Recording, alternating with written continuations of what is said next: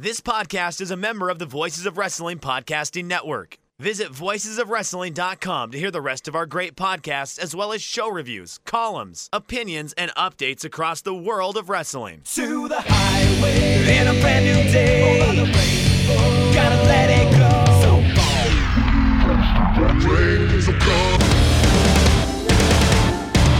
fast to freedom. Stars tonight together. Here everybody's singing.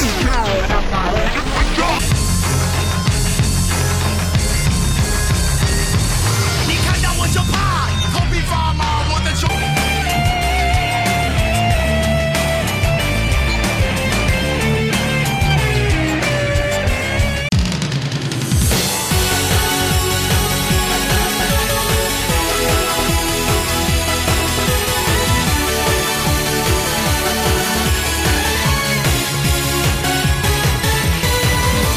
Welcome back to Open the Voice Gate, Rewind and Rewatch, episode 23, covering Chasing the Dragon from September 9th, 2011 from Indianapolis, Indiana at the Salvation Army Community Center.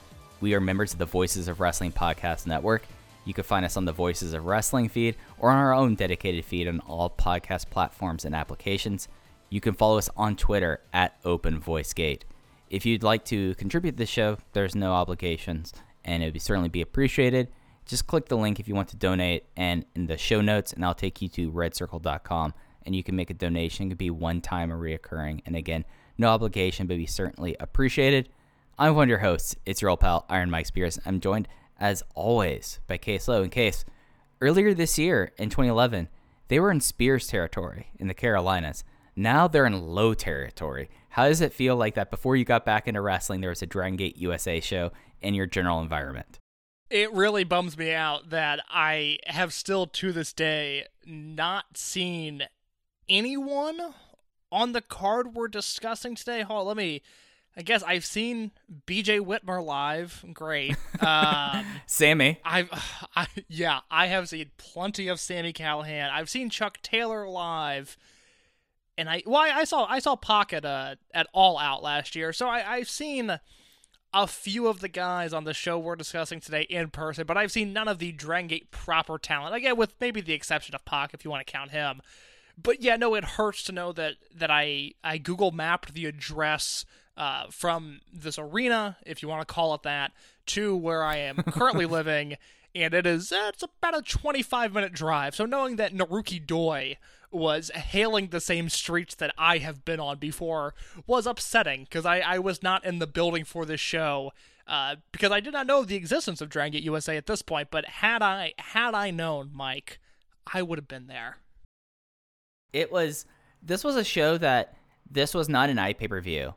I think this was my first time watching the show. This is the first, I think, DGUSA show that I do not have any memory whatsoever on. And I'd remember because this show, you call it an arena, a community center. It had some heavy IWA Mid-South vibes to how it was laid out. This is the first show that they didn't even bother bringing their own lights. They used the overhead lights here. So it gave it a definite vibe on this show. And it ended up being a really fun one. But we still have some stuff to get into before we get there, Case, because this show happened on September 9th, 2011. I remember 9/9/1999 because that's when the Sega Dreamcast came out.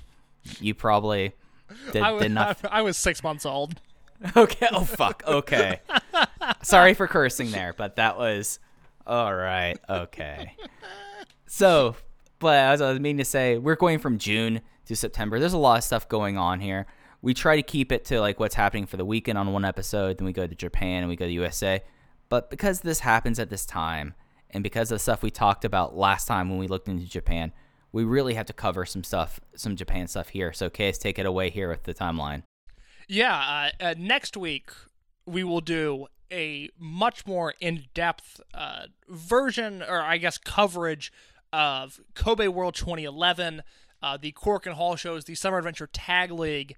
That will all come next week. We'll briefly discuss it on this episode, but next week is the time for that. But this week is the time for 6/8/11, Gate of Maximum Tokyo Korakuen Hall. a show that opened with Don Fuji and Super Shisa defeating Gamma and Rich Swann. Naoki Tanizaki and Tomahawk TT, they defeated Susumu Yokosuka and Kagatora. Kenichiro Rai defeated Taku Iwasa in the Mike Spears Money Mark match, because if Mike Spears had money, he would be booking that match all over the country. Cyber Oh, they'd be teaming there. They would not be facing off against each other. We'd begin the Raiwa reunion tour. It's scary to know that if we were able to fund our vanity promotion, we'd be main eventing with Orion Iwasa versus the Young Bucks, and that would be our dream. Because I don't know if that match ever happened, and if it did, I don't know if it was filmed. It happened during a Summer of Tag League for sure. Yeah, I guess I gotta look through and see what I've got to see if that match existed somewhere. But I know for a fact, Cyber Kong and Ricochet versus Dragon Kid and Pac, that match exists, and that match ended when Ricochet pinned Pac with the backslide driver.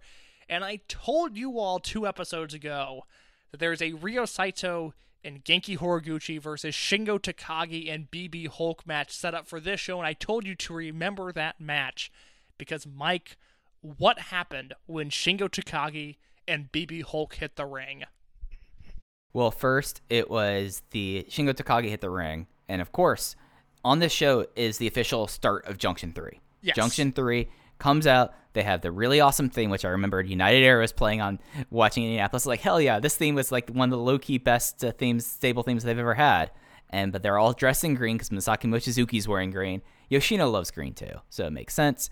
But then we had Shingo Takagi come out by himself, and then we got the Dark Side Hulk entrance.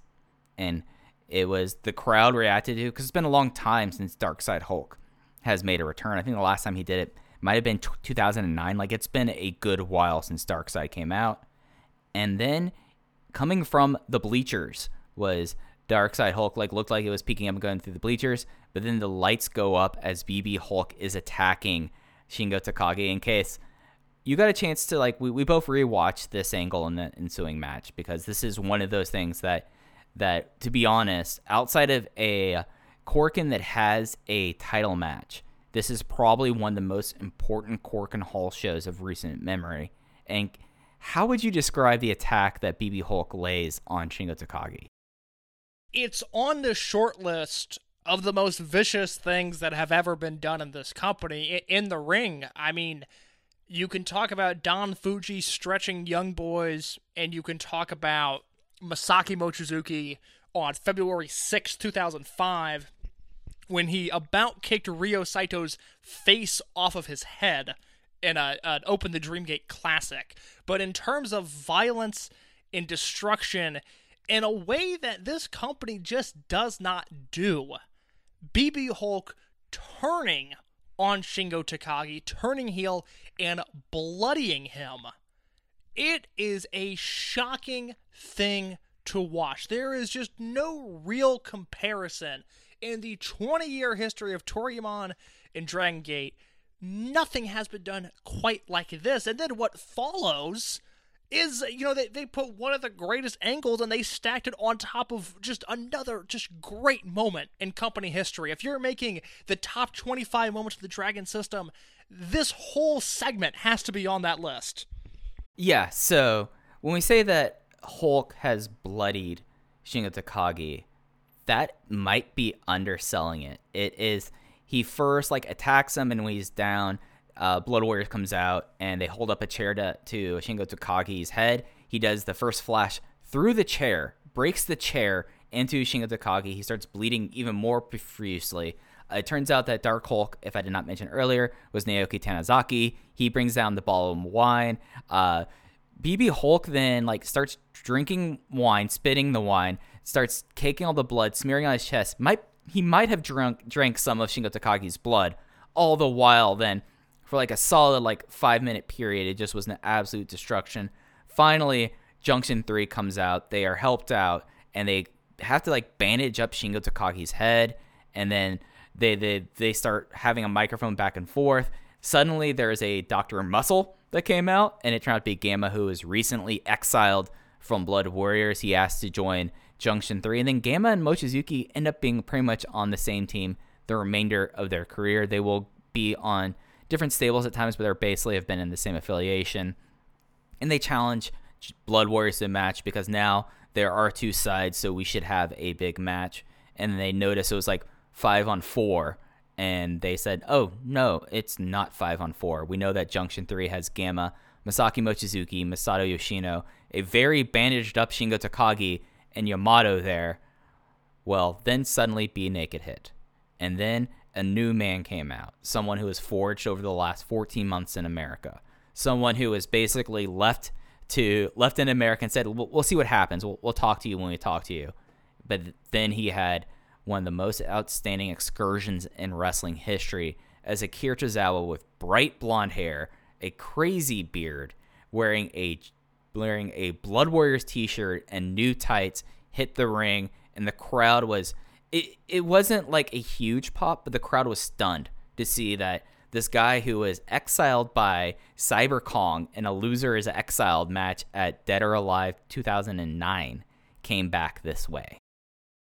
It's words can't do it justice because Akira Tozawa comes out and he comes across like he is a superstar, and it is an aura that surrounded him until November of 2016 at Gate of Destiny when he left the company, and you could argue that it continued through at least some of his first attempts to find success in the Cruiserweight Classic, in WWE, and NXT. It's obviously not there now. It's all been darkened by a ninja costume. But I was looking back at some cage match results last week, and it's like, Akira Tozawa, he held the Cruiserweight title at a time when 205 Live was pretty good. And it's not what I wanted from Tozawa. Even adjusting my expectations, I still think there is more that could be done with him to be a success in America, but it is all built off of this excursion that we've gone through ever since Open the Northern Gate 2010, which you can go back and listen to. That is the start of his excursion when they...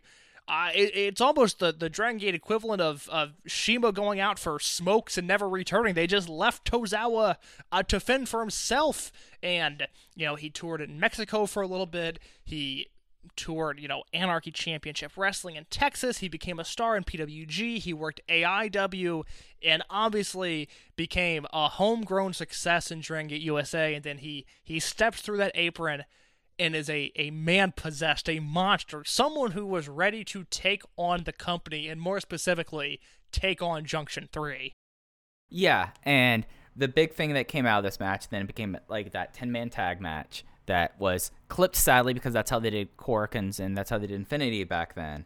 It just was like a match where, if you think about like the Japanese crowd, they did cover a little bit DGUSA on Infinity. It's not a lot. It's just like enough like this is what's happening in the United States. But they see this guy who basically was drummed out of the company come back 14 months later and is just a man possessed. He wins the match. He wins the match with his captured German suplex. I believe it was on Gamma he pinned. I'm just thinking this off the top of my head. It was Gamma that he pinned in that match, right? Yes. Yeah, he pinned in the match, and then suddenly he takes the microphone and he immediately declares war against Takagi and Yamato. And it sets up stuff that we'll talk about next month, as then the July Korakuen is an insane card as well. But over the 14 months he was gone, he suddenly now is in a main event match, and he's getting the main event push. And Akira Tozawa, now Japanese crowds knew what American wrestling fans were new at the time as they were watching him. They knew that Akira Tozawa was a superstar. And in a period of an hour, because this is a very short Korakuen, it was a 5-match Korakuen, in a time period that the company usually goes 7 or 8 matches. And that launches really in earnest. Like, we've talked about this now pretty much case for like the last 3 months. Like, we're getting to Junction 3 and Blood Warriors. We're getting Junction 3 and Blood Warriors. Now the Mochizuki Army is no more. We have Junction 3. We have Blood Warriors. And for the next, until February of 2013. 2012, yes. I thought it was 2013. Oh, you're right. It's 2012. You're right. I apologize. So for the next 8 months is probably like some of the most interesting television that Dragon Gate has put together. Yeah, and it all starts really from this night. It's considered a golden era. I think you look at 2005, 2011, 2015, as your three pillars of like, oh my god, everything they're doing right now, or at least most things they're doing are really working. So that leaves us with, like Mike said, Blood Warriors in the blue and red and Junction 3 in the green. Blood Warriors is made up of Shima Naruki Doi, BB Hulk, Akira Tozawa, Yasushi Kanda, Ryo Saito, Genki Horiguchi, Cyber Kong, Ricochet, KZ, Naoki Tanizaki, and Tomahawk TT. In Junction 3 is Mochizuki, Yoshino, Yamato, Shingo Takagi, Susumu Yokosuka, Pac, Gamma, Dragon Kid, Kagetora, and Super Shisa. So that is the big event in Japan. As we go along on this episode, we will be discussing the title matches that occurred between the June 8th Korakuen and where we are the second week in September back in America. And then next week, we will do a deeper dive into some of those shows. But before we get to that, Austin Aries, who spent about 7 months in Dragon Gate USA, certainly making his presence felt one way or another. Well, on June 13th, he defeated Kid Cash and Dragon Gate USA alumni Jimmy Rave in a triple threat match on TNA Impact, and thus earned his way into a fatal four-way match on the July 10th Destination X pay-per-view, where Austin Aries defeated Low-Key, Zima Ion, and Jack Evans for an Impact Wrestling contract. And hey, all of that with Austin Aries for this long being probably the worst major star to come through. And I say worst in that if you've listened to the last 9 episodes or so, you get where I'm coming from here. He's gone. Yes. Yeah, gone. And it's just like, what are we even doing here with him? Well, he leaves from what is, I think, unequivocally the worst period of his career, and then becomes, other than early Samoa Joe, the best thing TNA has ever done is the Austin Aries X Division into Option C and subsequent world title run for Austin Aries. It's, other than early undefeated Joe, the best thing they ever did. And it's something that I wonder, like, it all went down during that last weekend, the anniversary weekend, but I wonder, like, how much they all were super aware of it, you know? Like, he pretty much just jumps in there, and this is after a time where he did not make Tough Enough, and he talked about leaving wrestling because Tough Enough, and then he does, like, one mocap thing for WWE, and that's it. And it's just one of those things that he then jumps to TNA, and it pretty much adds, like, the thing that the rest of his career will be known for. Yeah, it's a period that I love. I mean, Impact Wrestling, I really influenced me as a fan in 2012 when I was getting back into wrestling, and that is almost exclusively due to Aries and me just being completely captivated by, I'm pretty sure I turned on Impact right before he won the title, and then seeing him just explode and be magnificent, but the world title when he beat Bobby Roode, and just seeing him from there, I mean, that stuff I think super highly of. And, you know, for whoever Aries is as a person, which it's, you know, he's bad on a number of levels, to this day, one of my favorite wrestlers ever. Especially when it comes to American wrestlers. I mean, there are very few people I enjoy more than Austin Aries. I just hated him in Dragon Gate USA. Yeah, and he brought down the shows. It wasn't like a thing where, like, after Moxley left, you're like, okay, that's fine. And with Brody Lee, when Brody Lee signs, you're like, okay, like, were there more things they could do with Brody Lee? Sure. Yes. But is this okay? But is it something that Brody Lee came in and left the company better? I think Brody Lee did. Austin Aries, you can't say that for. And I think other than, like, Brian Kendrick, when we're going to talk about, like, this is a cardinal sin. Austin Aries and Dragon Gate USA is an unequivocal cardinal sin case. And when you, like, look at it, we're going to remember him as, like, one of the worst people to come through the promotion, and someone who dragged down the promotion when he was a part of it. Well, speaking of Brody Lee, the Wrestling Observer newsletter on June 20th says Brody Lee said his doctors believe he has a partially torn ACL and a partially torn MCL from a knee injury suffered on the June 5th New York City Dragon Gate USA show. He's getting an MRI, and a decision will be made regarding surgery after the results come in, but he'll be out of action for a minimum 4 weeks, and it could be significantly longer, depending on whether or not he needs surgery and what type of surgery. Mike, do we know, did he ever get that knee operated on, at least at this point in time? So I remember watching a shoot interview that he does with Eddie Kingston, that he like talks about his knee, and he talks about that, and it's something that's like, I don't remember specifically if he got a knee. I don't specifically remember if he got a surgery, because the thing about the surgery is that you would think that it would be like a full reconstruction, and those take forever. And especially for a guy of his size, him getting that reconstruction surgery changes a whole lot of what he could be. So I don't think he gets that surgery. I don't believe he did either. It is a bummer, though, because he's out of action from that June 5th show until this weekend of shows that we're discussing. So he missed one of the hottest summers in terms of action in Dragon Gate history. Whereas, we'll talk about more next week. Rich Swann begins to find his own in Japan, and then it seems like they wanted to do a lot more with Brody Lee, but just due to timing, because of injury, and then because of him signing, they never got to do it.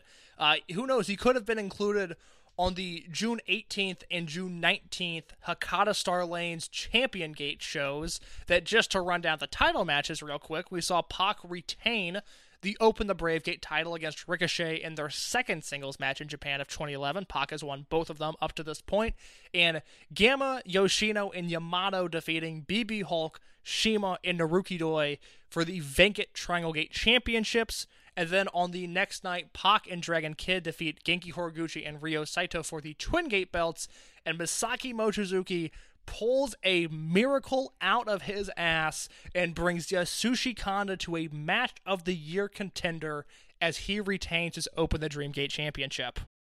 Yeah, like, for all of how they set up that match and how weird it was, it ended up being like probably Kanda's best singles match for the remainder of his career. Like, I don't think Kanda's had another. Oh, and nothing. I don't think anything close, quite honestly. I mean, I don't even know what would be in second place, but I know this is a definitive first place. What intrigues me here, what is intriguing to me here rather, is I look at that Triangle Gate team, Gamma, Yoshino, and Yamato, and we'll go over what they did at Kobe World. I guess now, because at Kobe World, they retained the titles over Cyber Kong, Naruki Doi, and Kanda.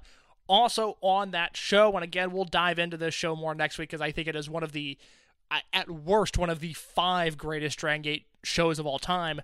It should be noted that Akira Tozawa defeated Shingo Takagi in a singles match. Shima and Ricochet defeated Pac and Dragon Kid for the Open the Twin Gate belt in a 5-star match, in my opinion.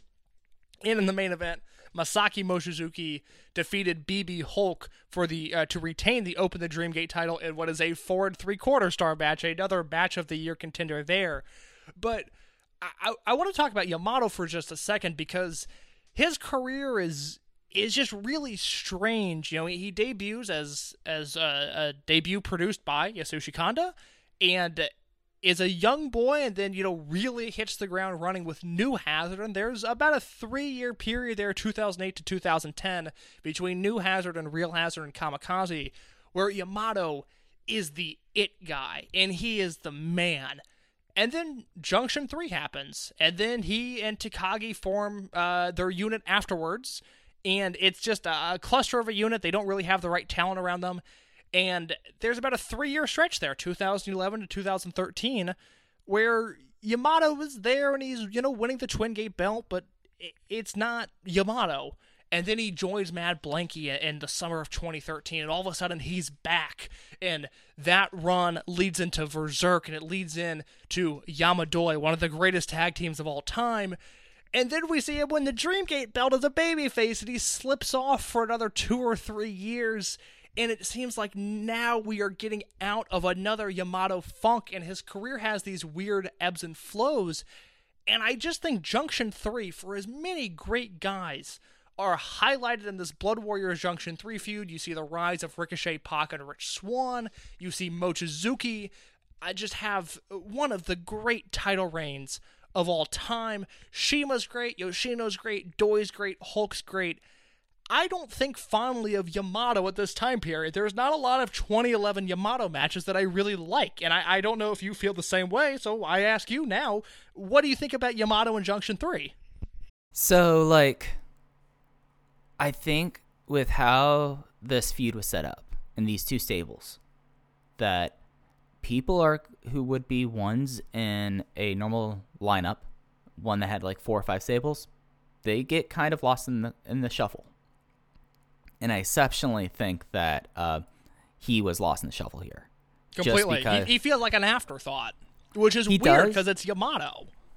And it's something that, like, he does have, like, after Akatsuki, he does turn into the Almighty and Omniscient, and it does revitalize his career, but he goes from someone being one of the first people who won the Dream Gate in their first shot to just kind of just there for a while. He does do the no ropes matches. No ropes matches are kind of cool just because of, like, how different they are, and it's something that I don't think that have translated. Like, it's not like how we now see no ropes matches. You know, it's a different thing that when Dragon Gate did it, and that kept him busy, but didn't keep him, like, useful, I would say.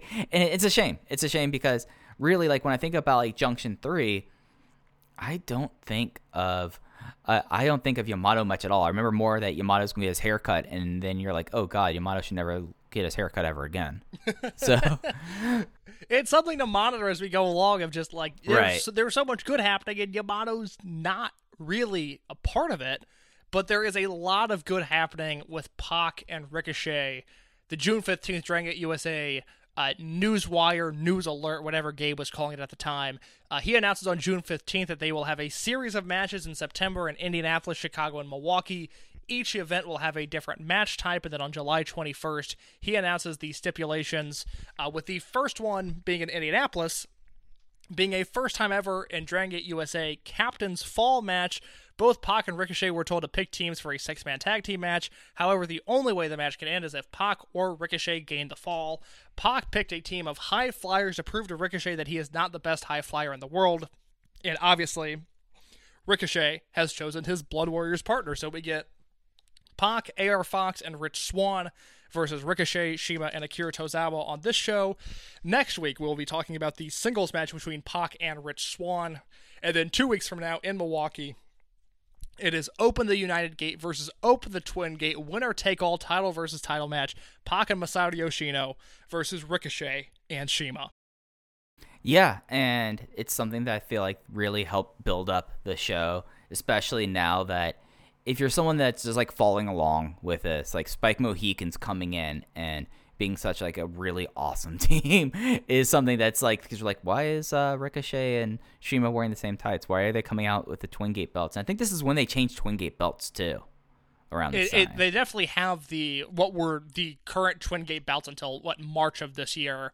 It was the current incarnation. I know they at least have them by world, because there's that match is perfect. I've seen it so many times now, and I know for a fact that the image that most people think of when they think of the Open the Twin Gate is at least present there. And yeah, like you said, Ricochet kind of becomes CIMA Sito, and knowing how CIMA thought about Ricochet, he was literally molding him in his own image.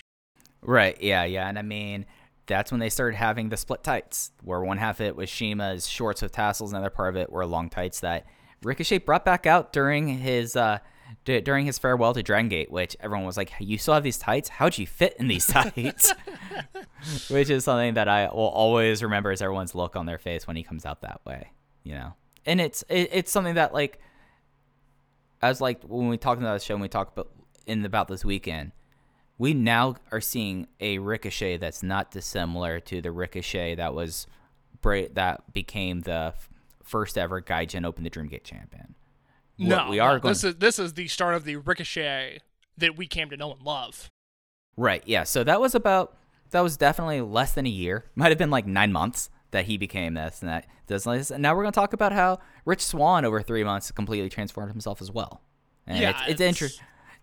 I find this all really interesting, the way that, like, when people enter the dojo and they become these, like, incredible performers, and we now, like, are seeing, like, Ricochet will get bigger and bigger, and, you know, he'll eventually get to a certain point also as well where he will stop doing certain moves. But we are now seeing from September 25th, so actually almost an exact year, we have fully formed Ricochet, but now we are having the molded Rich Swann, which I find incredibly fascinating. Yeah, we'll talk more about Swann when we talk about the main event of this show, because he is outstanding there. I should also note, I hated the split tight look, the split tights look on Zack Ryder, but I do love the Spike Mohican's gear. I thought it added to their act. To pivot back to Japan just briefly, 7/23, July 23rd, Kyoto KBS Hall. A.R. Fox makes his Japanese debut. He teamed with Gama and Yoshino in defeat to Horiguchi, Doi, and Kanda. I believe his only televised match of this first tour is on August 3rd when he loses a singles match in Korakuen Hall to Kagatora. And that August 3rd show facilitated the Summer Adventure Tag League, which wrapped up on August 7th in Nagoya, where this was the Akira Tozawa and BB Hulk Vanity Tournament, and they stormed the field and won the tournament on the 7th against Masaki Mochizuki and Yamato. Yeah, and this kind of became... The Summer Adventure Tag League is when Hulk and Akira became a thing. It's something like that, a lot like previous like Akira Tozawa tag teams, like they have their time and that's it, and we are in the middle of Hulk and Akira, and it's something that's really, really cool. Because one thing we mentioned earlier, when Hulk turned, he basically, this turn, he goes full dark side Hulk during the remainder of his heel run here. He comes out chugging wine, his hair is dyed black, he has black makeup on, he wears black tights, he does not have like the cut up shirt, but that becomes this here, which is completely different from the Hulk that we see now, which doesn't really even have like a name of what kind of character he's playing, other than just being kind of one of the goons. We have a note here that I went off the board for. It is not in the Dragon Gate USA Newswire. It is not in the Wrestling Observer newsletter. It is something that I remembered happening around this time period, and I went to a source to verify it, and it happened on August 5th. Mike, do you know what could have possibly been uploaded to the Dragon Gate USA YouTube channel on on August 5th, 2011? Was this the... I'm going to take a shot in the dark because of who we have on the show coming up. Is this the official debut of the scene? It is not the official debut of the scene. A good guess, my friend. August 5th, 2011 marks the debut of the Dragon Gate USA and Evolve Creative Common Reels. As Gabe Sapolsky noted in the YouTube description, this is weirdly not mentioned in any of the news wires, but he says, we know there are video editors who want to make videos using Dragon Gate USA and Evolve footage. We do have to copyright and protect our footage for a variety of reasons. However, now we are supplying footage for you to use in any manner you want and any videos you want. Feel free to use any clips in the Dragon Gate USA and Evolve Creative Common Reels for your own editing use. You cannot use any DGUSA or Evolve footage that is not included in these common reels. There are 7 of these. They are still up on YouTube. If you ever just want to watch essentially highlight packages of Dragon Gate USA and Evolve, they are there for your viewing pleasure. The weird thing about this was, there certainly was a time where music videos were a big thing in wrestling, especially on the completely. internet. I mean, famously... I think Flip Kendrick was a big music video guy. I know that Speedball Mike Bailey was. But, I don't remember, anyone ever really taking advantage of the Creative Commons stuff. I think this is Gabe being Gabe and thinking, oh, this will help. And I don't think it really did whatsoever. And it's just kind of a odd thing. I know there are people who've made videos out of this stuff, but it's not... I feel like they felt like this is going to, make music videos, and that's going to get people to get more into get into the promotion, into the shows. Didn't happen. It is really bizarre to me that video editing software has never been more accessible, and yet there's never been fewer music videos in the wrestling landscape, which is a conversation for another time that I'm sure Mike and I will have at some point when we talk shop about video editing software. But I have a lot of opinions on video editing software, and some news came out today that made me very, very angry. So yes, we could have this conversation in the future. Instead of making your blood boil, Mike, I will soothe you with the August 18th news that BJ Whitmer will be making his Dragon Gate USA debut as a part of the Open Invitational Elimination match in Indianapolis. He is the first entrant in a match that went on to include the hometown man Billy Rock, Sugar Dunkerton, Flip Kendrick, Mike Seidel, and Brody Lee. This is right after BJ Whitmer returned to wrestling. He retired in 2008 and then resumed working HWA, AIW, there we go, and IPW during this time period. And I also noted that his last match before he retired was in Pro Wrestling Noah, which I did not remember BJ Whitmer doing Noah tours. And his last match is on June 1st, 2008, when BJ Whitmer teams with Bison Smith and Nigel McGuinness in defeat to Akira Taue, Mitsuhara Masawa, and Yoshinari Ogawa. And after that, Whitmer hung up the boots for 3 years and then decided to return to the Midwest independent scene. Yeah, I want to say, like, this happened kind of, like, abruptly. Like, I remember him retiring for a couple of years, and he definitely was on the way out of Ring of Honor at that time. Like, Hangman 3 were over, and, boy, remember Hangman 3, by the way. And then he really, like, he disappears from Ring of Honor after that. He does a no-ropes barbed wire match with Jimmy Jacobs in April. He defends his Heartland Wrestling Association title against Nigel McGuinness, and then he does this tour of Noah, and that's it until he comes back and wins the HWA title against someone named Jerome Phillips, who I don't know who that is. Nor do I. Not familiar with Jerome Phillips. Maybe they've passed on. I'm okay. All right, good to know. Thank you for the abrupt warning. I was going to say maybe Jerome Phillips could have been in the Tag Team Discovery, which was announced on August 22nd in the Dragon Gate USA Newswire. The Tag Team Discovery will conclude on September 11th in Milwaukee. The Indianapolis show and the Chicago show will have matches with new undiscovered tag teams.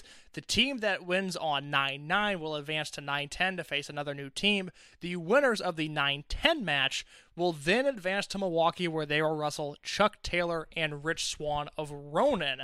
So we will talk about that when we get to it, which opens up the show, so it won't be long. And then our final note on the timeline this week, August 29th, it is announced that Indianapolis will get a doubleheader on September 9th with Insanity Pro Wrestling IPW.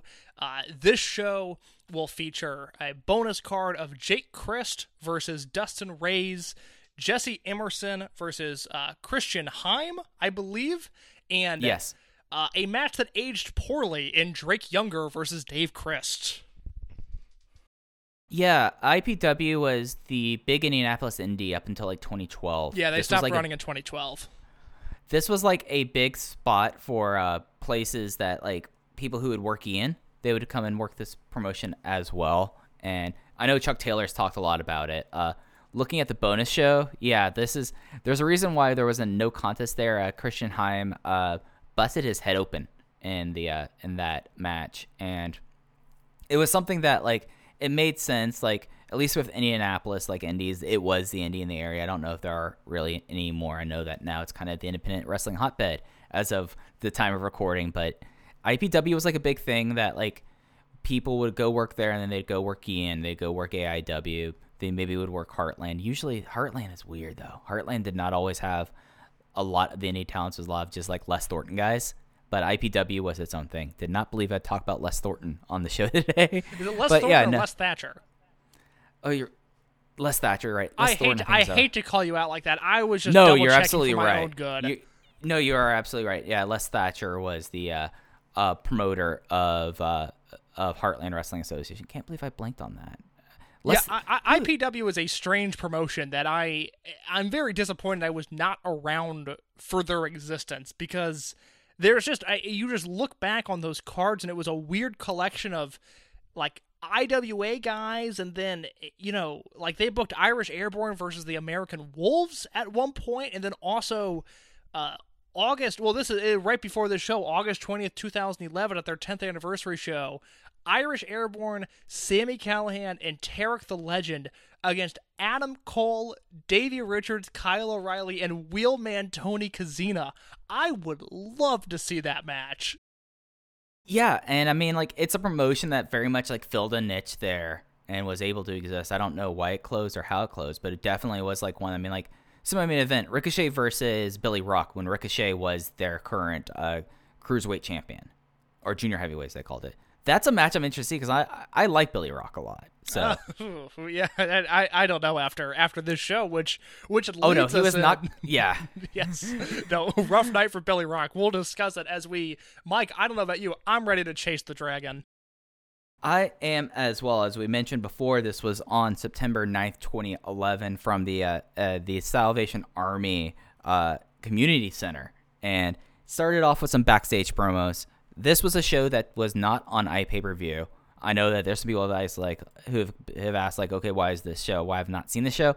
It was not on WWN Live. It was a show that they taped and released later on DVD, and that's probably why I didn't watch the show at the time, because it was a DVD, and with, as we've talked about before, their track records when they got the DVDs out was kind of suspect. And we'll get into later why there was a reason, especially for this show, why this would happen when we talk about the U.S. Indies. But the show opens up with backstage promos.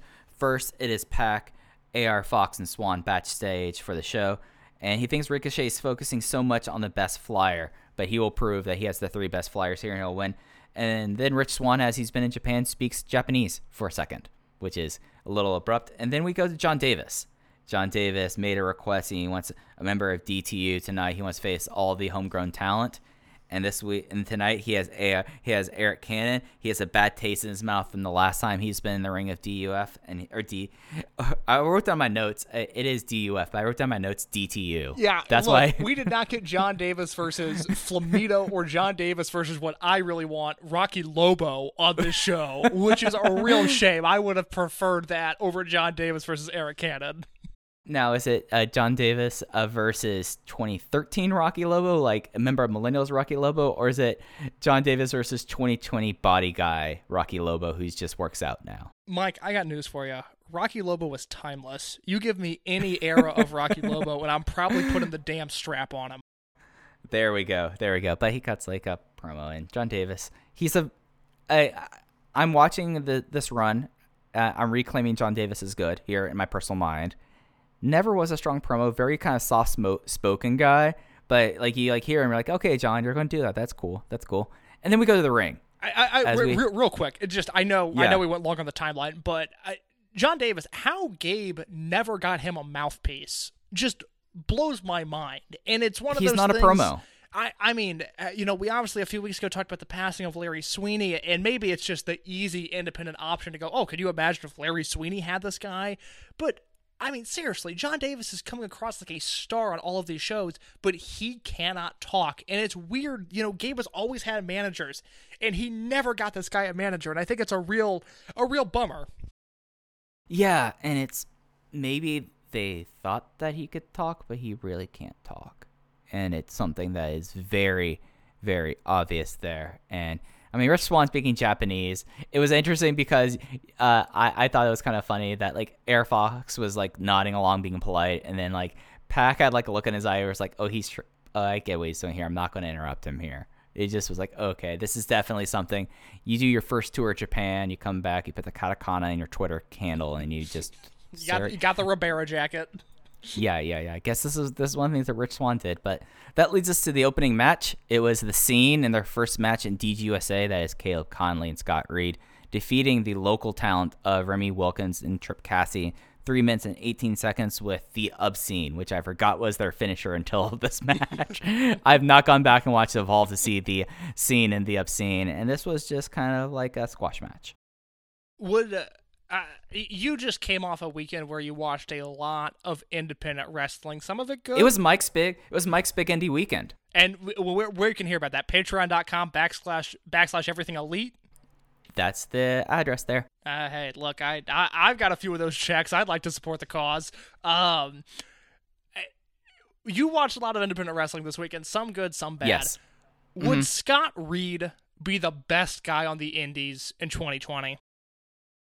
It would either be Scott Reed. He'd be in the conversation. Absolutely. Like Scott Reed on Family Food Dude Presents Pro Wrestling. That's something I'm interested in seeing. Like Scott Reed going up against like Eric Royal. That would be a match I'm into. That sounds great. Look, Caleb Conley is not good in 2011. Talk to me about 2014, 2015 Caleb Conley. That was a guy I had a ton of stock in, and unfortunately, the Premier Athlete brand.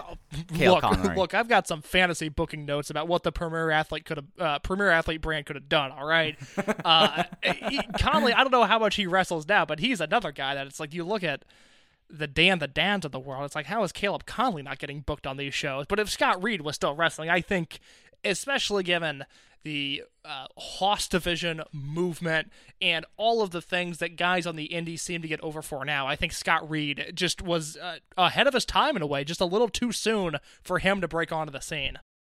Well, it's clear that you do not watch NWA Power, as Caleb Conley is there, and he would have been there at and he would have been on Dark this year, but he did something to get pulled from Dark.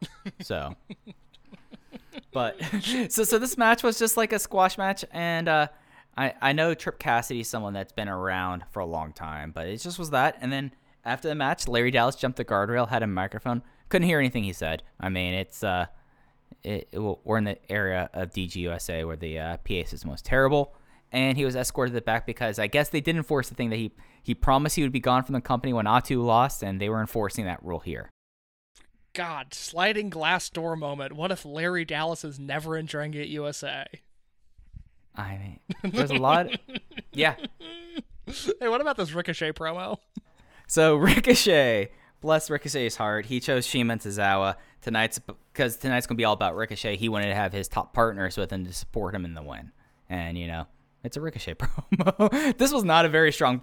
Losing John Moxley and not using enough Chuck Taylor is definitely a mistake made at this point, because boy, I'm looking at these promos and we're gonna get to a couple little rough ones as we go along the show, and this was not the most rough one. It's a bummer that Ricochet is sitting next to Shima and Shima doesn't talk, because Shima laughs during this promo and I was like, oh my god, he's the best promo in the world. Like, he just needs a kind of broken English promo right now, and I would retroactively award him best on interviews in the 2011 Wrestling Observer newsletter. He's so charismatic, and they left Ricochet to do the talking, which was a mistake.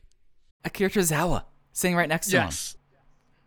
I mean, it's something. It is something.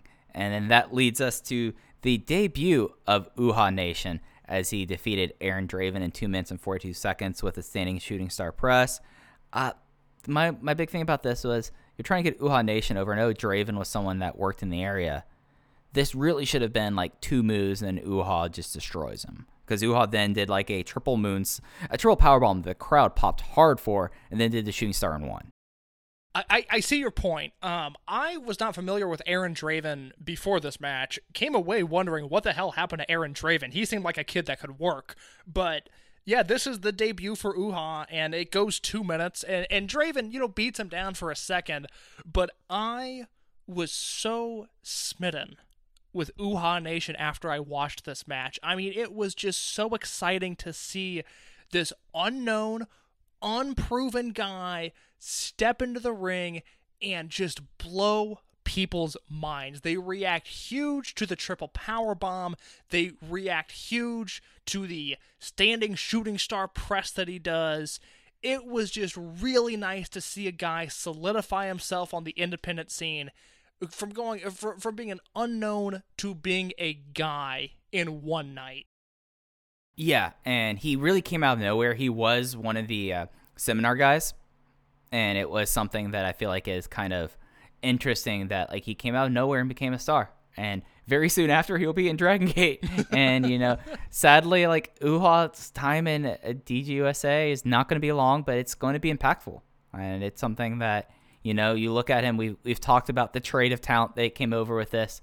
He is not the Elvis Andrus of this group, but he definitely is someone who is a big player on the Dragon Gate Texas Rangers trade.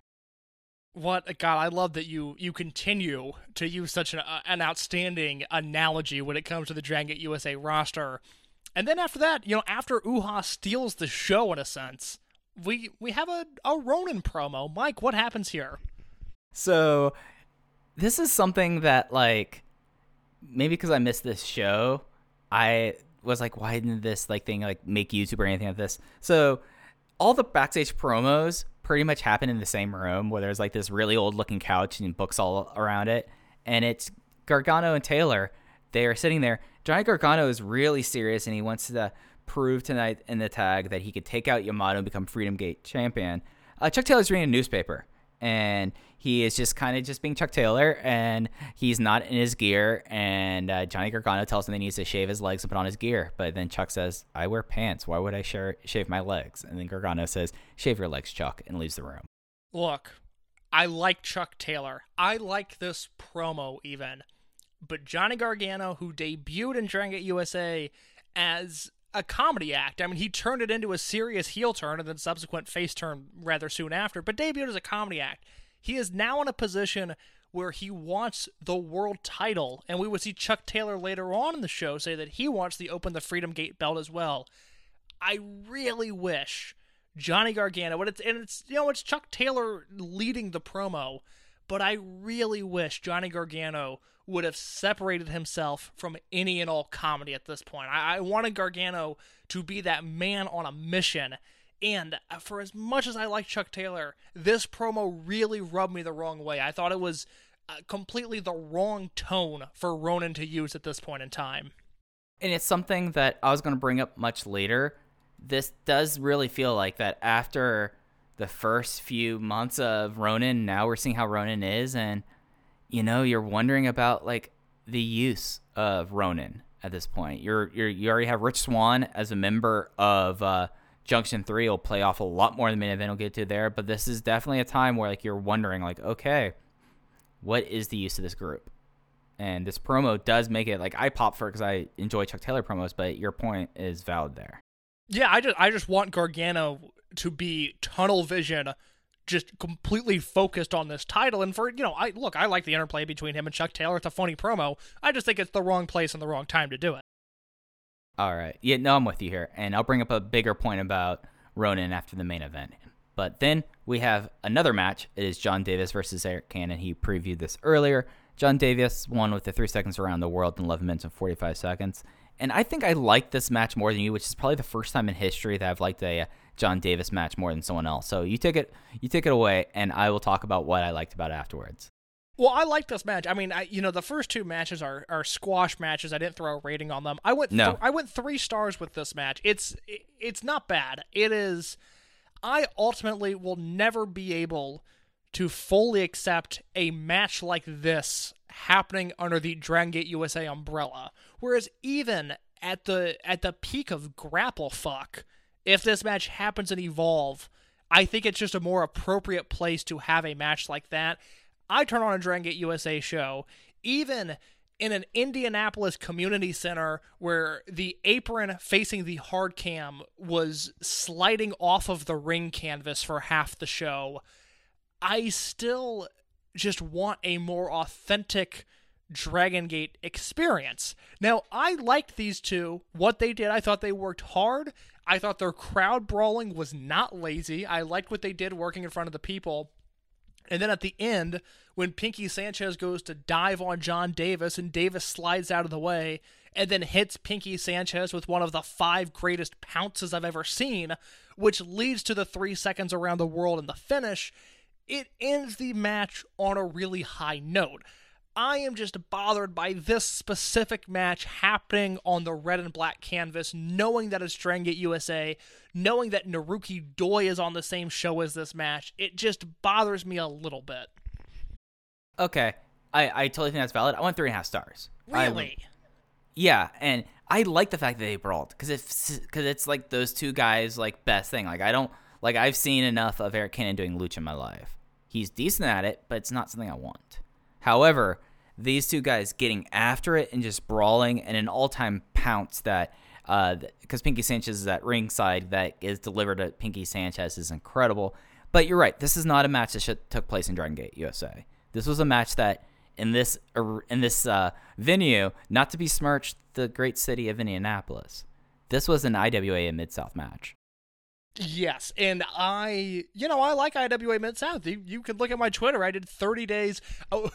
When COVID first hit America, I did 30 days, 30 IWA Mid-South matches. I was like, this will take me through. Is this? Not quite. You're exactly right. It was an IWA Mid-South match. I just don't want that on this specific show. That's entirely fair, but it's something that I just like the idea of this, and the idea that like John Davis, maybe the reason why I disliked John Davis so much was that he was such an outlier because he was not a Dragon System kind of guy.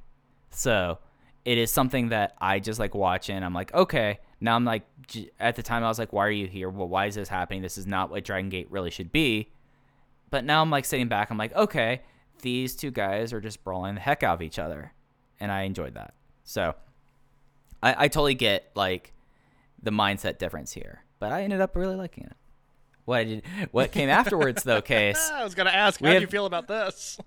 The scene and Larry Dallas are backstage. And as they're backstage, Caleb says that they are the tag team of 2012. I mean, you still got 3 more months left in the year, guys. There's still going to be one more triple shot. Don't sell yourself short.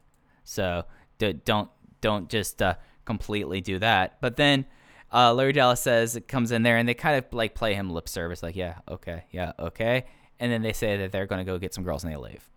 The scene, Larry Dallas wanting the women of Central Indiana. There's just a lot happening in this promo. They got their characters across. I understand who the scene is. It just terrifies me. It's just that, we're in this era now. You just have to embrace it. We're in the era of the scene, and they will be the tag team of 2012.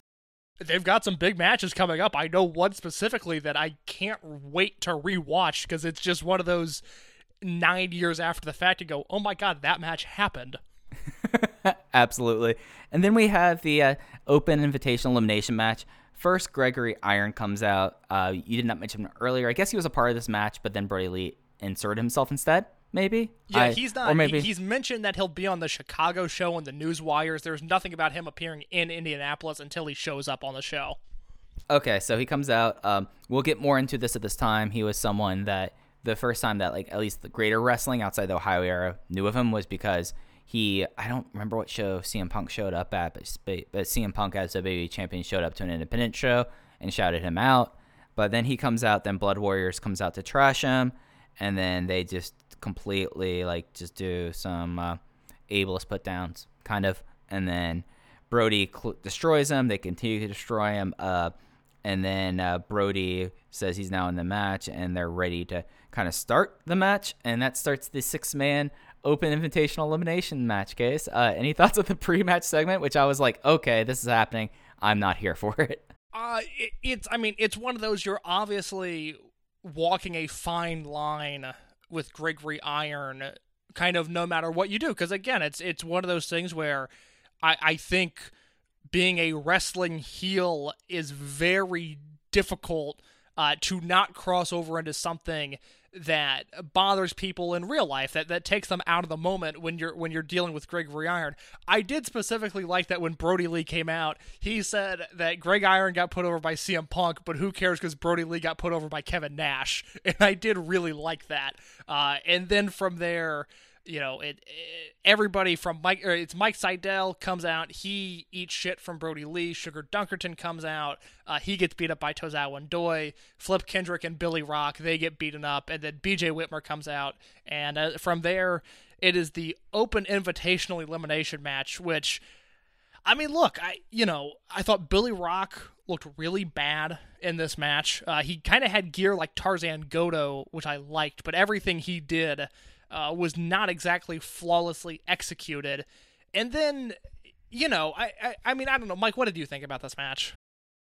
Oh, I thought that it just kind of was there. Like, this felt like just like the John Davis match fray that they had at the 2-year anniversary show, which I was like, okay, you got over that John Davis is a beast. You got over that Brody Lee came back from his knee injury. It was a patella injury. I did try to look this up as we were recording to see if there's any mention about surgery. The problem was that his other knee injury he had before he left WWE was a patella injury as well. So you can't really find too much stuff about that. And then it's just like Whitmer comes out. The eliminations are Brody eliminates Mike Seidel with a power bomb. Rock backslid Dunkerton. Brody eliminates Rock with a big boot. BJ's DQ for catching the chair that Ricochet threw, and then attacked Brody with it. And then Brody wins against Flip Kendrick with a trap stock.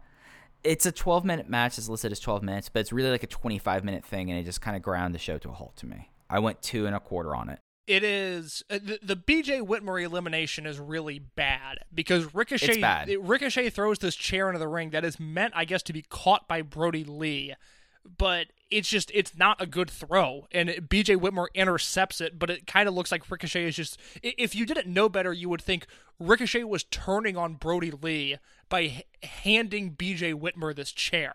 The execution of that was very poor, and then it's Brody Lee and Flip Kendrick, and in true Flip Kendrick fashion, he flips out of a Brody Lee chokeslam, which looks awesome, and then he runs to the ropes and fucks up a springboard dive, and it is like, yep, that is Flip Kendrick. He does one thing, it is Flip Kendrick, he works his ass off. He is the definition of 1 step forward, 2 steps back. Right, yeah, and it just kind of, like, Flip Kendrick, like, this is the Flip Kendrick that I remember, not the one that was, like, doing spots that probably pissed off everyone else because he was doing everyone's finishers. But, like, this was like that, and just went on kind of forever. And then, like, the thing was that Blood Warriors were sent to the back by Brody Lee when BJ Whitmer came out and said, hey, let's do this, like, as an adult, so let's not, on this match, you're five people, like, let's do that there. And then Ricochet comes out with a chair. Like, it's dumb. It makes no sense. And that's really all I could really think about this. Then we had Uhaa Nation backstage giving, jeez. I love Uhaa. Like, Uha's one of the guys that whenever I see on, like, a Dragon Gate show, I'm like, all right, because everything Uhaa does rules. There's one thing that Uhaa Nation is not, Case, and what is that? Mike, I'm afraid you're barking up the wrong tree. You might need to pivot real quick, but what are you thinking? He's not a great promo, but this was an adorable promo from him. Mike, he does the Pledge of Allegiance as the promo, and it's so charming, but it's not a good promo. Mike, you need to put some RESPECK on this man's name, okay? Uhaa Nation says he is the sensation that is sweeping the nation, one nation under God, with liberty and justice for no man. And I lost my mind for this. Look, was the execution there? Was it a Jon Moxley promo? No. Not quite.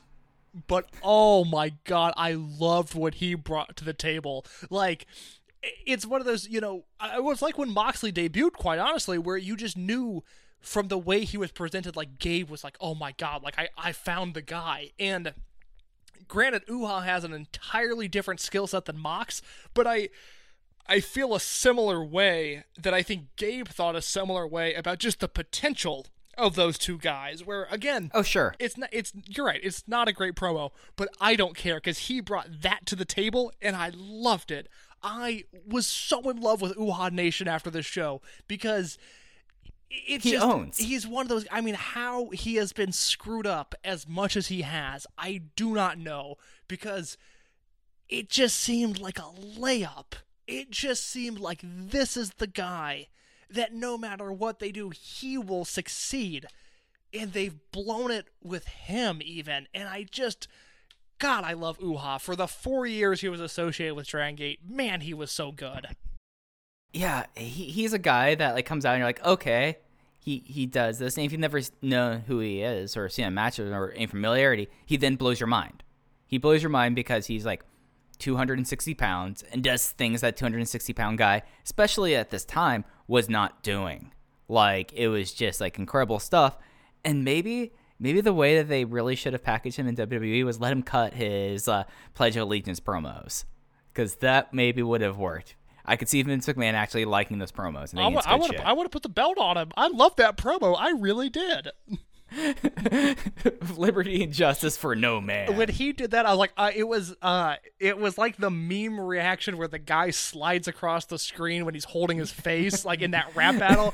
I was like, oh my God, he just did it to him. Like, that was the greatest thing I've ever heard. Jeez. And it gets even better because when he goes to Dragon Gate, he gets the Genghis Khan theme that just goes ooh ha, ooh ha, ooh ha, ooh ha, and you're just like it's impossible to watch Dragon Gate era Uhaa Nation and not love him. No, I mean the way they present him, and it will sound like a cheap comparison, but I really think it is the right one. Where Dragon Gate gets behind Uhaa to such an extent, he feels like in that universe, because of the theme song, because of especially the way he's presented in Blood Warriors in his Japanese debut, which we'll talk about a few shows from now. It's a little Bob Sapp-esque, and I think just given Japan and just the way look at race, quite honestly. Were they trying to make him Bob Sapp? No. Was the execution of it similar? I think absolutely, where he almost felt like a superstar within their own promotion. I love Uha. I'm so glad we get to watch some of his stuff. Yeah, and it's something where he, with everything with Uha, and I guess this is going to become the Uha podcast for the next while. It's something where like he is so intensely likable. And it's something that it's not even like in his promos. He just has like a charisma that like you like look at him and it's like, oh, he should be like the babyface star in any promotion. Like he does awesome stuff. He comes in there, and especially when he gets the theme music, you're like, okay, yeah, no, I love Uha Nation. And it's easy to see why he's Akira Tozawa's best friend. That is a friendship that I think has lasted the past time, and I can easily imagine 60-year-old Uha or 70-year-old Uha Nation and Akira Tozawa at the wrestling retirement home. Maybe they get to go back to Kobe for this. I feel like they should, where the two of them are in the rocking chairs, just kind of doing their shaker bottle tricks, and it's just okay, these guys are, and their kids are coming, and it goes oh, Uncle Akira, Uncle Uha, and it's just the most charming thing in the world. How can't you love Uha Nation?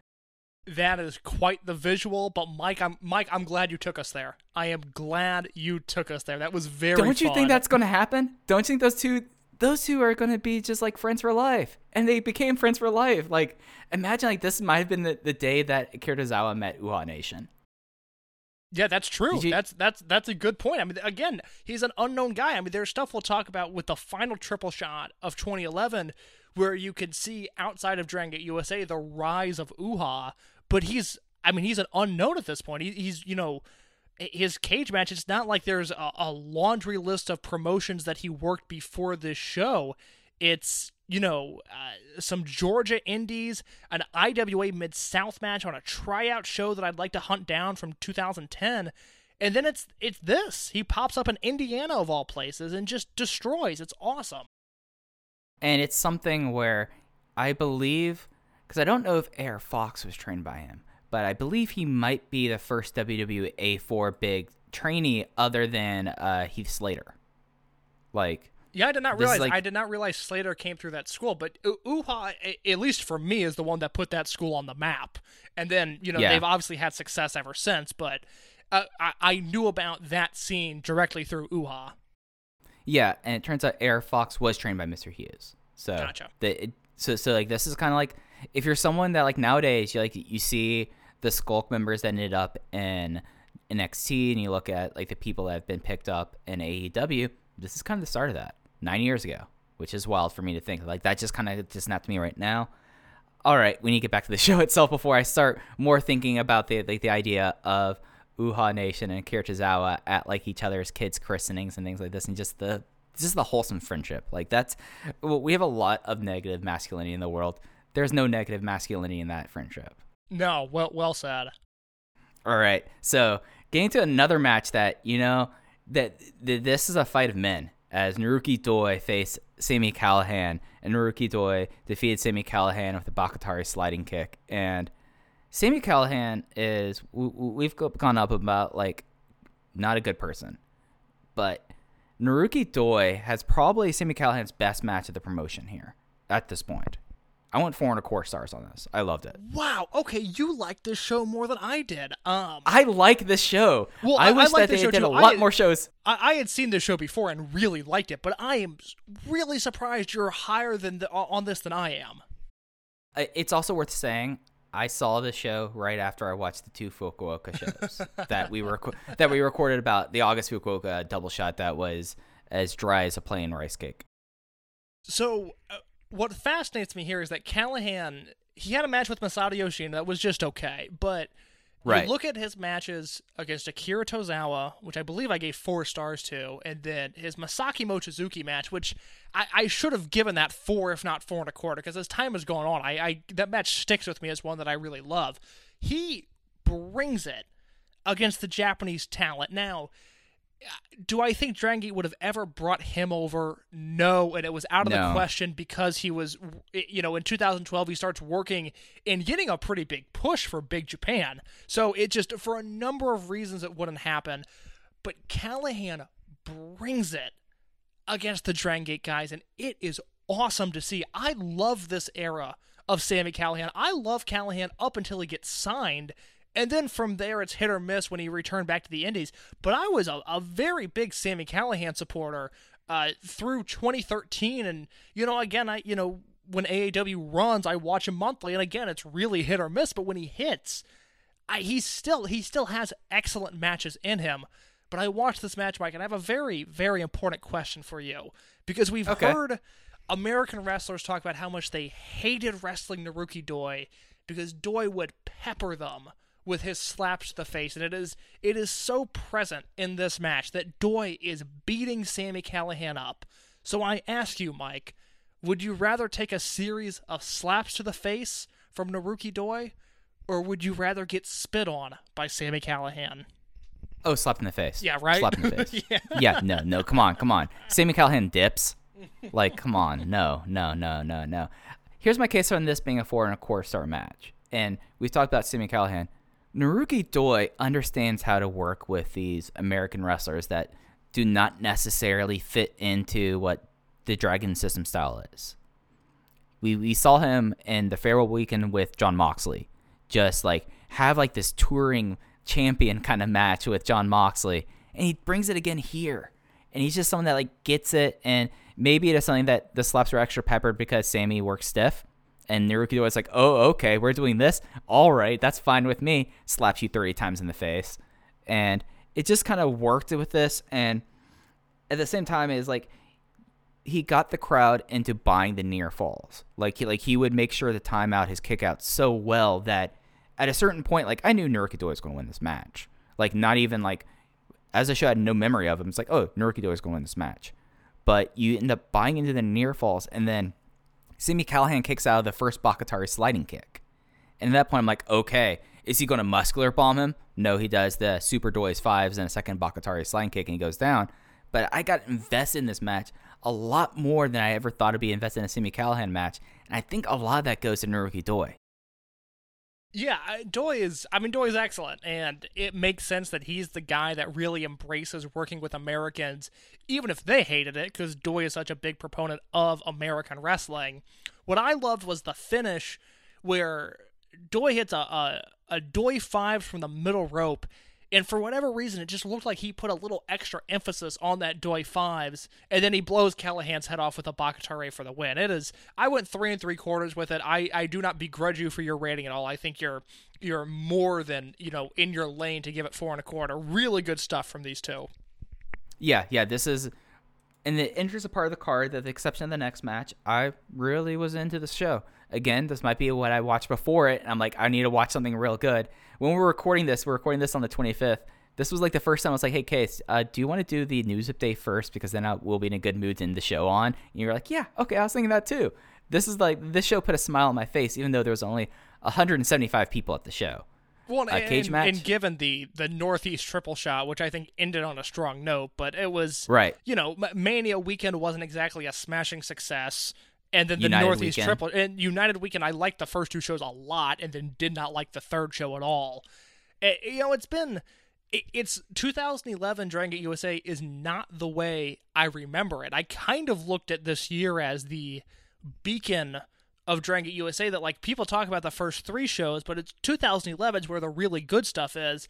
And while there's been a lot of high-level matches, that really hasn't been the case. Now, looking ahead, I think the 6 shows that we end the year on, this show, the next 2, and then the final triple shot, there's a lot of good stuff there, but 2011 is not as strong as I thought it was, and Chasing the Dragon is a real high point in this calendar year. Yeah, it's a shame. They drew about 175. Cage match, 448. Even at this point, you could tell that the Dragon Gate office was going, okay, we're doing this one here, okay, then, well, okay. And then we had 2 promos. The first one's for WWN Live. Then, Case, we talked about the United weekend. The finale is finally out on DVD 8 months later. Yes. Rejoice. And then we had Louis Linden versus Pinky Sanchez. Pinky Sanchez won in 7 minutes with a burning hammer. This match sucked. Like, I hated this match. 2 stars, which, it's been a while since I've had like a sub 2.5 star match on a DGUSA show. Louis Linden's theme was a jam, though. but I hated this match. I went 2 3/4. Did not hate it as much as you, but I do hate Pinky Sanchez using a burning hammer as his finish. That is not his move, and it fits no part of Pinky Sanchez to use a burning hammer. Yeah, I do have a note that written down. I don't remember what this was from. And the thing is, I wonder what Masato Yoshino thought of Pinky. just a thought.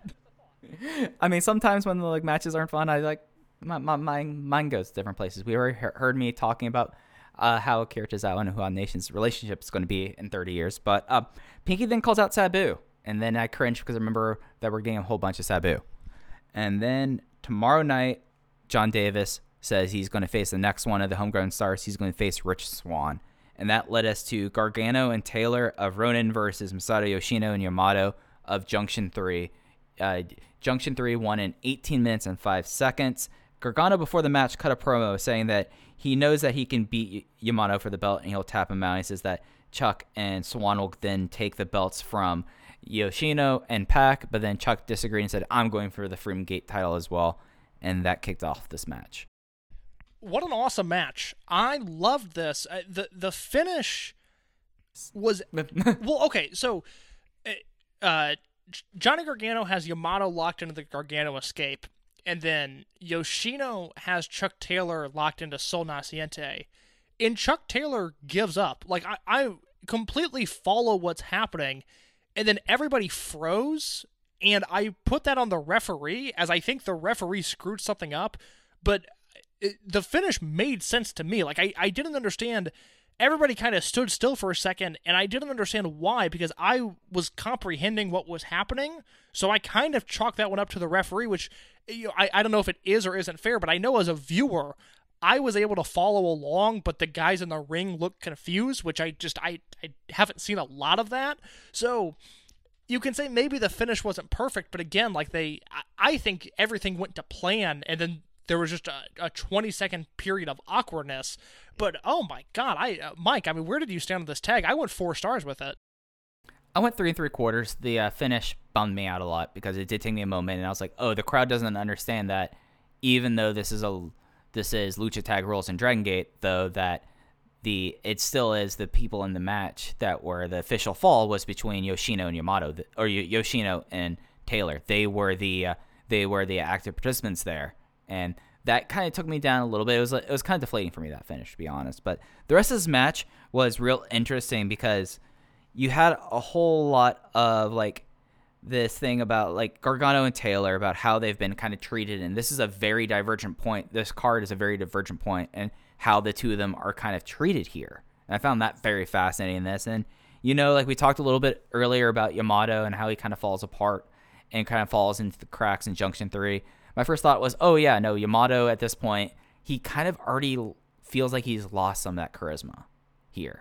It's weird, but I completely agree, and he is a better heel than a babyface, but it's not like he's a bad babyface, but there's something about him being in Junction 3 that just doesn't feel right, which I don't know, maybe in the long run that helped, because, we have the hindsight now to say, well, Gargano's eventually going to beat him for the title, and that worked out all right. And maybe if it was a Shimo holding the belt, or a Tozawa, or even a Pac, one of these high-level Dragon Gate stars, maybe it wouldn't have come across so well. But, I think it's fair to say, and we'll rewatch it 5 weeks from now, but off the top of my head, the Gargano title win comes across incredibly well, and Gargano looks great because of it. So maybe Yamato, for whatever reason, being a peg down from where he normally is, was a blessing in disguise specifically for Dragon Gate USA.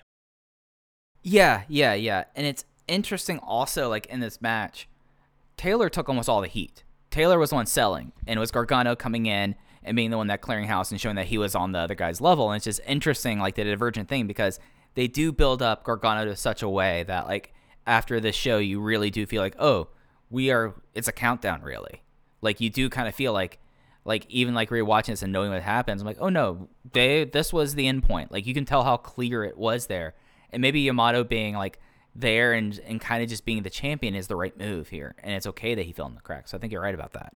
It's a great match. Again, I don't understand why the finish got screwed up because I knew what was happening and the 4 wrestlers didn't seem to know. But I could look past that, and I would put this match on the spreadsheet. I really enjoyed it. Yeah, one other thing. I know he obviously doesn't do this, and I don't expect him to do it for the next 3 months. Another space was such a cool move. Which one? Breaks, which one is that?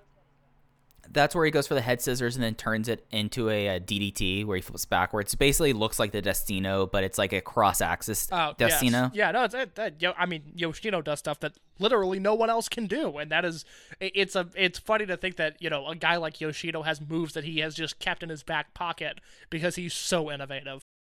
Yeah, no, it just was something that I saw it, and it was, and of course you have like Taylor, who's a great bass, and Gargano, who's not bad as well, but like seeing him do that, I'm like, damn, Masato Yoshino. You are someone that is singular, and the thing that did that. After the match, Yamato grabbed the microphone and he said, "You know what? Both of you guys can challenge me." So he's laid the belt out. He said, like, "All right, I'll take both of you guys on." So if it does even feel like that Taylor is being kind of sidelined, Yamato made a point of saying, "Both of you guys can challenge me." And now we have the thing that, kind of in a way, who is going to be the Ronin person to take the belt? And that I did get that vibe here. Did you get that at all from that, or is it just me just like fan booking in my head? No, I really liked the angle here. My only issue is, given how poorly Ronin has been booked, I would have let this weekend progress a little bit, have Gargano and Taylor. I don't know what happens on the next 2 shows. I'm assuming, at least hoping, they win one, if not both, of their upcoming matches. I would have done the same angle in Milwaukee. Now, I get it, Yamato isn't anywhere near Gargano and Taylor on that Milwaukee show, which concludes this triple shot. I just would have had Ronin build a little bit more momentum before announcing this angle, which I thought came across well. That's fair. That is entirely fair. Then we go backstage with BJ Whitmer, who said, "They said I had to win to stay in the company. However, I'm going to come back and get Brody Lee," which, effective. We'll see how that goes for him. And then we had the main event. It's a Captain's Fall match with the High Flyer team of Pac and Rich Swann, both of Junction 3. Rich Swann, also of Ronin, and AR Fox versus the Blood Warriors team of Ricochet, Shima, and Tozawa. If you're someone who's not familiar with this style of matches, it does not happen that much out of Mexico nowadays. The only fall that matters is between the captains. Like, either Ricochet or Pac has to take the fall, and then the match ends, and they lose. Anyone else that does this in Mexico, they will eliminate people in falls, but it does not matter until you pin or submit the captain. And those captains were Pac and Ricochet. And then it ended up being this was not as long of a match as I thought it was, like, coming in here for this, because like usually Captain's Fall matches take for a long time. This was 17 minutes and 36 seconds with Ricochet getting the direct fall on Pac with the 630 splash.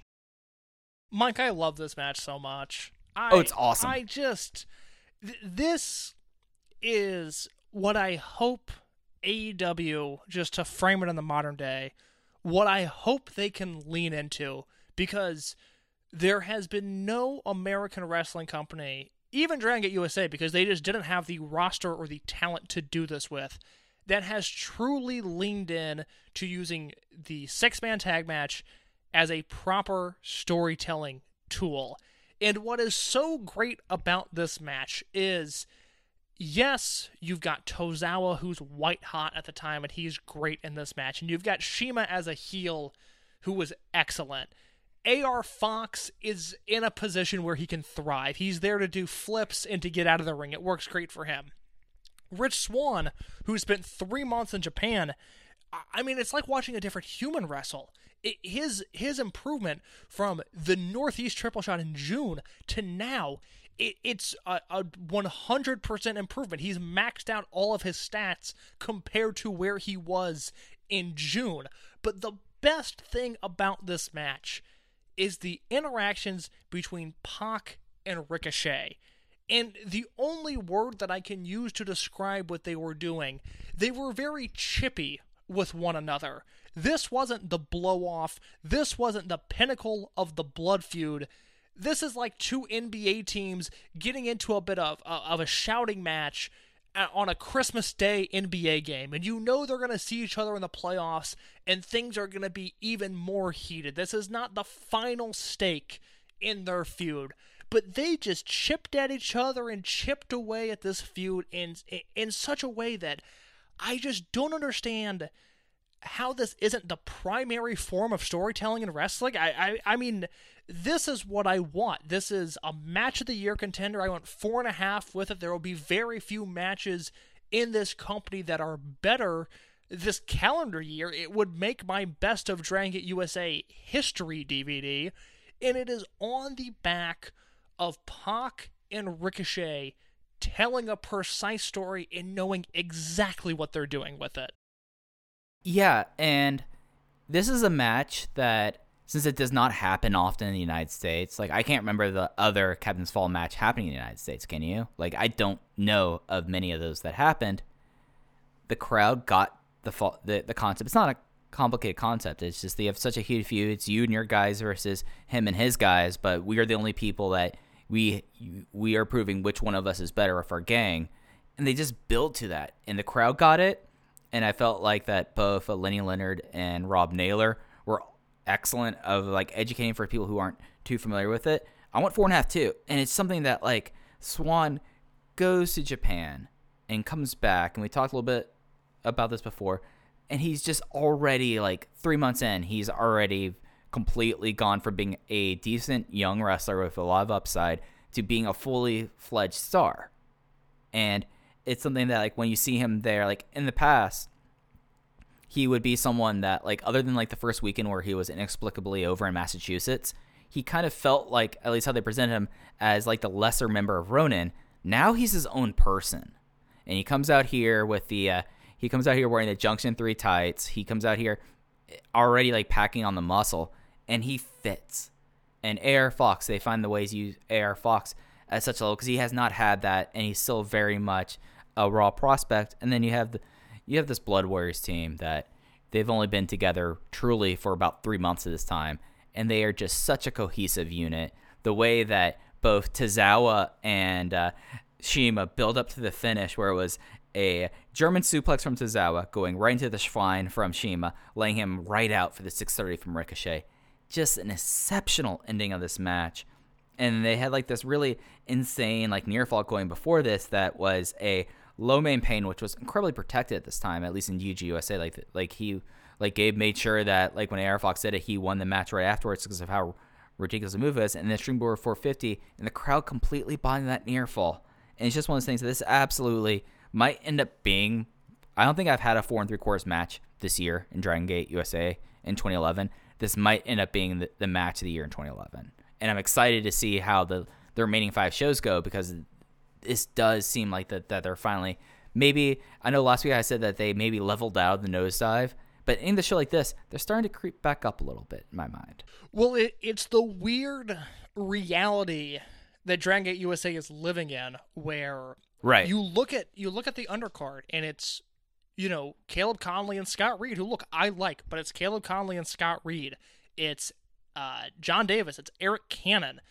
BJ Whitmer is on this show. And the unfortunate aspect of it is, we want Dragon Gate USA. I think you and I would both agree. We would have loved if they went head on into these Dragon Gate 6-mans more often, but that completely depletes the work rate effort on this card.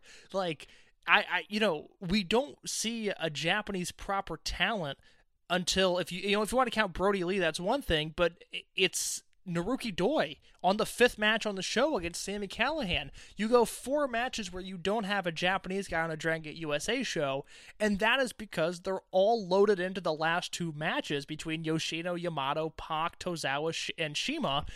And it's just, it's a weird situation to be in, where I think if they could have marketed the undercards as something better, or just put more matches on the pre-shows, I don't know what it is.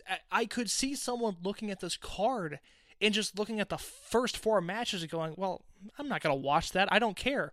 But then when the real talent is on display, your Callahan versus Doi, your Ronin versus Junction 3, and then that main event, it's like, yeah, this is the promotion I want. And maybe, you do the scene in a squash match, and you do Uha, and it's, the frustrating thing is, all of this stuff, I guess, fits on the show, because even Eric Cannon versus John Davis is a nice story and a prolonged feud, but it's not a Dragon Gate USA show match. It just doesn't fit with the idea and the vision that this promotion laid forth. Now, I know you have to adapt and change. I just don't know what to do about that, because if I'm telling someone, hey, you got to watch this great Dragon Gate USA show, you'll never believe the main event, and then they see John Davis versus Eric Cannon as the third match of the show, I would understand their reservation. Yeah, and maybe how this is we saw the independent talent that were on the first few shows. We saw who they had, and there was like a distinct thing of, all right, we had the Young Bucks, we had Brian Kendrick, we had John Moxley, we had Davey Richards, and then we had like the next generation and the next tier back of, we have all the Chikara guys. And that's gone. And maybe it is that when we talk about the US Indies, how things were really kind of like getting consolidated this time. Sinclair will have bought and has signed most of their people at this point. So when you look at all this, no wonder it was only able to get 175 people. And, all 175 people, like, they were chanting, please come back for this, for that, when they were pretty much dead up until the point that Naruki Doi came out.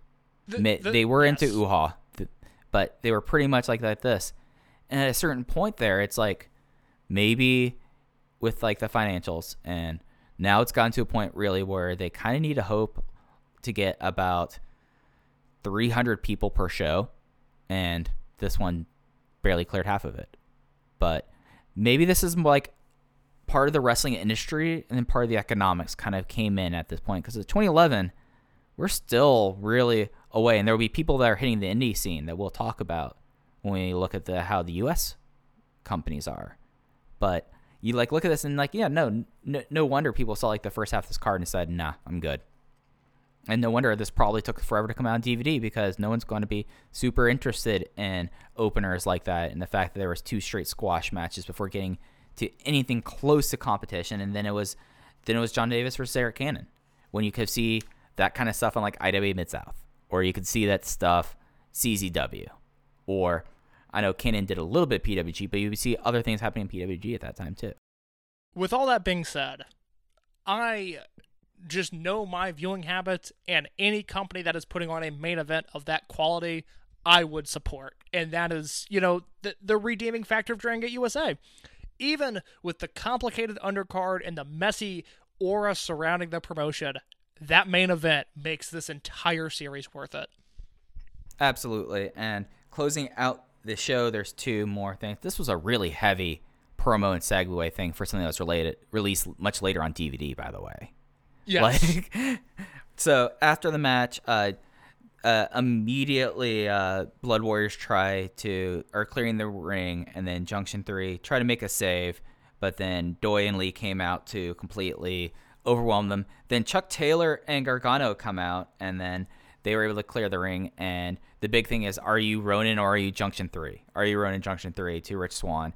And it ends with like a promo thing where Chuck Swan says, that's cool, I'm going for the title, you 2 go for the tag titles. And then he super kicked Masato Yoshino and left the ring.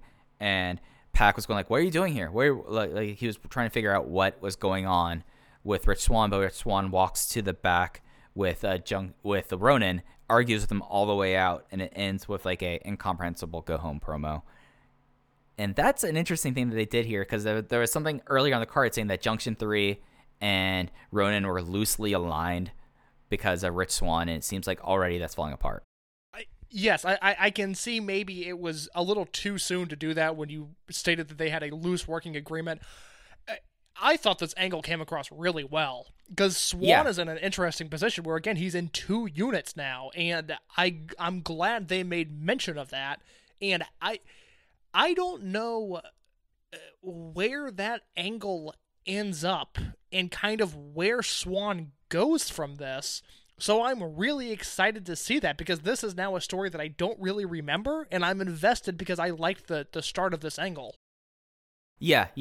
And it does, like, for a while, I was thinking about coming in here and say, like, oh, should maybe have Ronan be the American representative of Junction 3 at this point. But I like that they did this, so that took that thought completely out of my mind. Because for a while, I was like, maybe it would have been better for Ronan if they were like, oh, they're the Junction 3 affiliates, like, and have them like linked up there so it wouldn't be seen as weak. But nope, that's not happening. And actually, I'm interested to see where this go to. And then we have the post-show DUF thing where Sammy is puking, and he is pissed off because of Naruki Doi, and he's still pissed off about Eric Fox. Eric Cannon's eating nachos. He slaps the nachos out of the way. Pinky Sanchez then starts eating the nachos that fall on the ground outside, and Sammy flips out saying he should be focusing on Sabu. And that ends the show. I was following along with Kevin Ford's 411 review and saw that he began a sentence with Sami Callihan is puking outside, and that is when I exited the show, and I did not watch that final promo. Yeah, you're not missing it whatsoever. And that's it for Chasing the Dragon 2011. In Indianapolis, it is a show that happened. It was a show of contrasts, very much a show of contrasts, but when you have a main event like that and using a stipulation match like that so well, I mean, it's going to be hard for a match to top that in 2011 for Dragon Gate USA. Mike, next week we go back to the Congress Theater in Chicago, Illinois for Dragon Gate USA Untouchable 2011, and a show that features the Scene against the Kentucky Buffet and Alex Castle and Matt Cage, John Davis versus Rich Swann, Pac versus Ricochet, the debut of Sabu as he teams with AR Fox in a no disqualification tag match against Eric Cannon and Pinky Sanchez. Johnny Gargano wrestles Akira Tozawa. There is a 4-way match with unit representation with Blood Warriors Junction 3, Ronin, and the DUF as Naruki Doi, Masato Yoshino, Chuck Taylor, and Sami Callihan square off. In your main event, open the Freedom Gate title on the line. Yamato defense against Shima. I am looking forward to this show. Yeah, I'm super stoked for it. I'm not super stoked for Sabu, but interesting thing, even though like the show is like the next night and it's like 3 hours between Indianapolis and Chicago. Yes. Like, not any mention building up the match that Yamato would have against Shima the next night. That's true. Yeah, that's something I hadn't thought about here, but you're right. I don't even remember mention of it on commentary. It feels very vacuumized. I mean, the show feels kind of vacuumized in that way, with how they release DVDs. If I've complained about this episode, makes sense. Well, okay. I guess I can end with this, that, this show certainly looks bad from a production standpoint, sure. Especially compared to just the early shows and even the first WrestleMania weekend, which is not like it drew well, but the building was very nice. This show looks bad.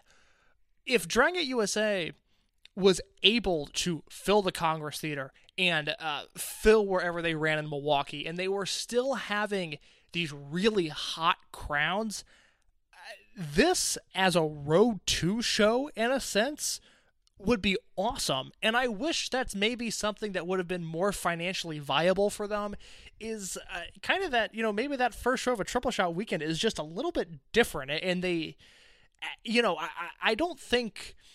I don't entirely know what I'm trying to say.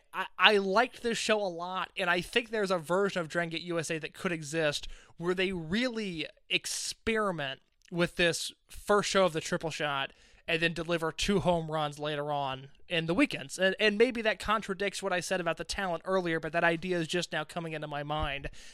No, I get what you're saying. Maybe I'm okay with it, because it doesn't exactly bleed over into the Chicago show. That Chicago show is loaded from top to bottom.